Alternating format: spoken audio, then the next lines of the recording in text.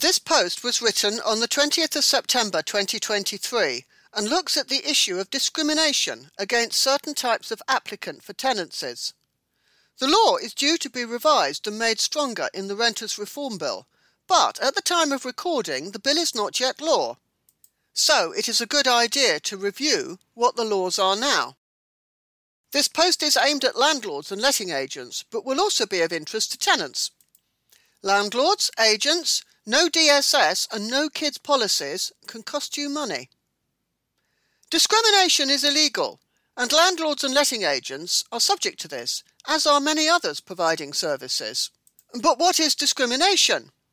As I discussed in an earlier post, there are what are known as protected characteristics, which are as follows: age, being or becoming a transsexual person, being married or in a civil partnership, being pregnant or on maternity leave, disability, race including colour, nationality, ethnic or national origin, religion, belief or lack of religion belief, sex and sexual orientation.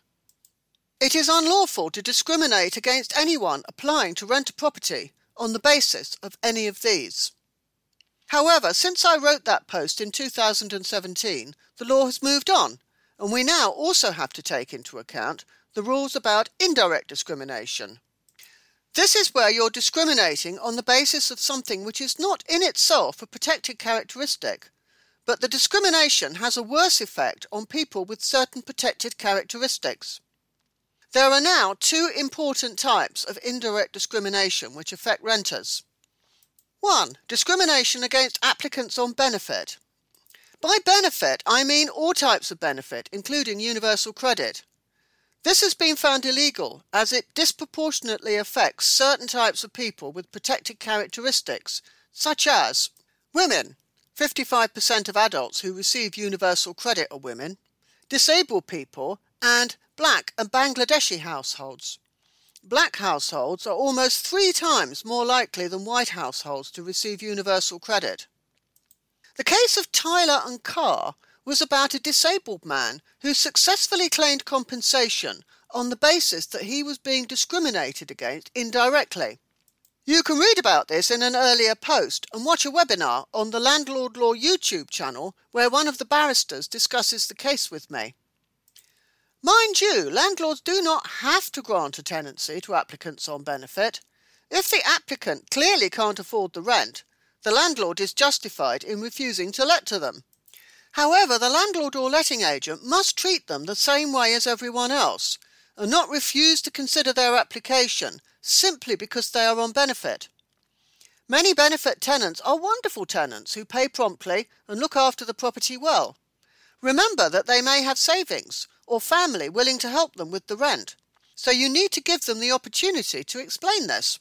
And then 2, discrimination against families with children. Blanket bans against families have also now been found to be indirect discrimination and against the equality legislation. This is because women are more likely to have dependent children living with them than men, which means that refusing applications for suitably sized homes from those with children will disproportionately affect women, who have the protected characteristic of sex. This has now been upheld by the Property Ombudsman, and although I'm not aware of any court cases yet, I'm sure there will be. I suspect that most judges will rule in favour of applicants where a landlord or agent has refused to consider them as tenants simply because they have children, where the property appears to be suitable for them. So, what should landlords and letting agents do? Well, never include phrases such as no DSS, professionals only, or no kids in your adverts. If applicants are on benefit or have children, you need to consider them on their merits and not dismiss them out of hand. Provided you have a reasonable reason for renting to someone else, you should be all right.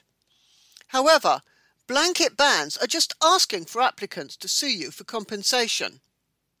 Reasonable reasons for refusing to accept applicants would be that their income is not sufficient to pay the property rent, or that the property is too small for the family size, or even that there were many applicants for the property, assuming there were, and you can only choose one of them.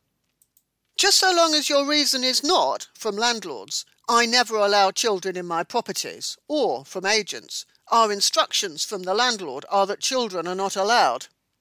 Always give all applicants an opportunity to prove their suitability. There is a helpful page on the shelter website with more information for landlords and agents. What can you do if you're a tenant?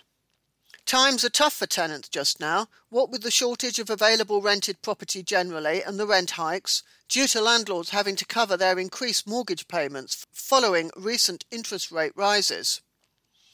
If you come across agents who are refusing to consider your application, then, assuming you can afford the property and it's suitable for your family, you can complain to their property redress scheme about it. Shelter have a useful page on their website with guidance and a helpful template for a letter or email you can send to agents who have refused to consider you because you have children. And finally, the real problem behind all these issues is the lack of suitable homes available to rent. So far as low-income families are concerned, this is likely to continue until we have a government which removes the right to buy and encourages local authorities to embark on a big social house building programme. But that is clearly not the Conservative government we have at the time of writing this post. This article was "Landlords, Agents, No DSS and No Kids Policies Can Cost You Money." Written and read by me, Tessa Shepperson, for the Landlord Law blog. Originally published on the 30th of September 2023. Thank you for listening.